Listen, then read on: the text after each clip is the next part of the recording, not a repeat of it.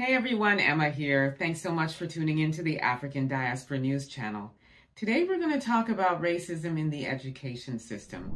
I'm going to share a clip of some young Black girls who are going to share stories of the racism that they've experienced in school, both overt and covert, along with the statistics that talk to the amount of racialized bullying that takes place in the schools.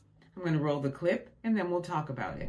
And what is school like? There's a lot of ignorance as to where we come from. Do kids in Africa go to school? Or how come you speak good English and you're from Africa? Stuff like that. They expect less of you because you're an immigrant, or I don't know, maybe because we're Black. There was actually one time there were a bunch of kids behind me and I was just seated, and then they were like, am I being racist if I say that I don't like the way Black people look? And I was like, excuse me. And I just turned, looked at them, and walked away. You don't want to take it any further. You don't want to fight them.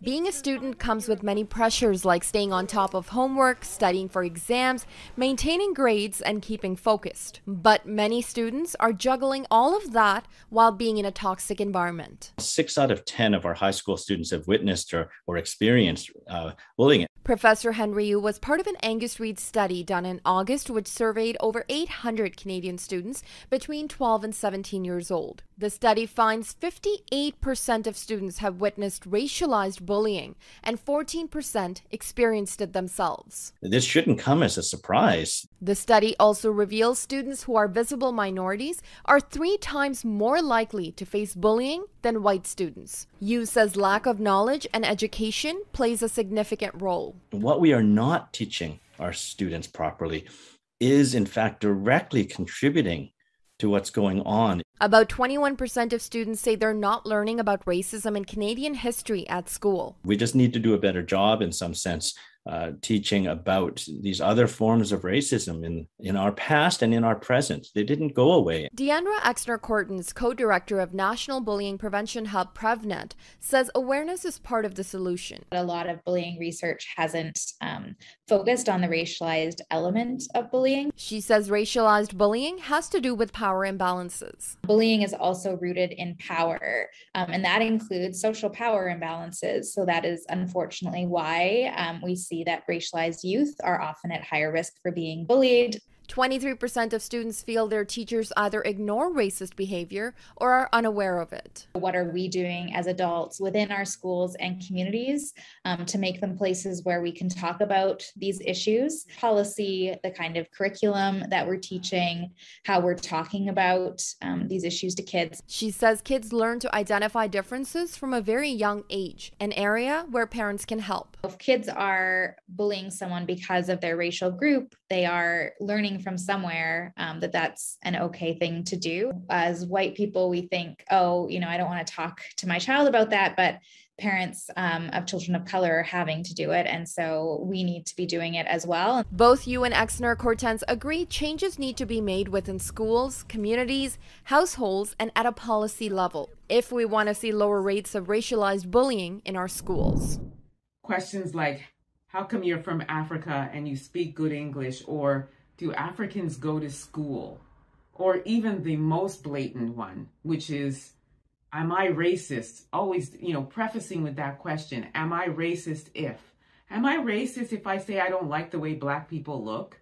And these are young students, so we all know it starts from home.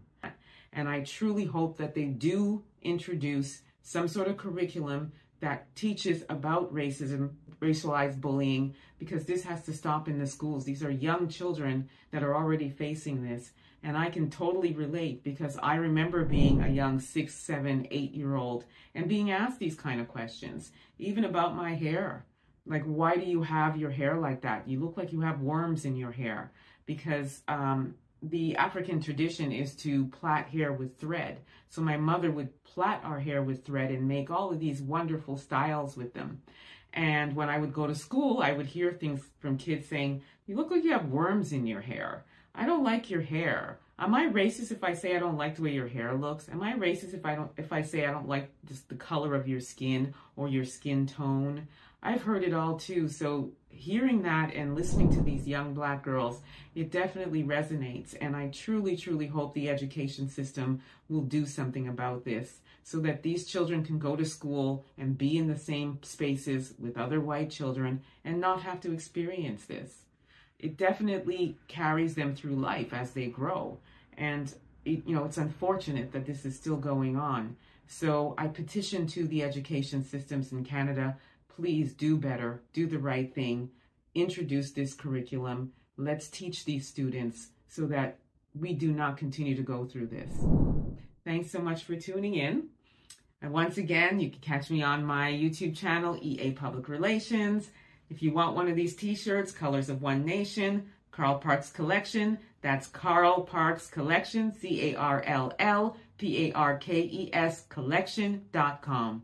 Thank you once again. Until next time, peace be.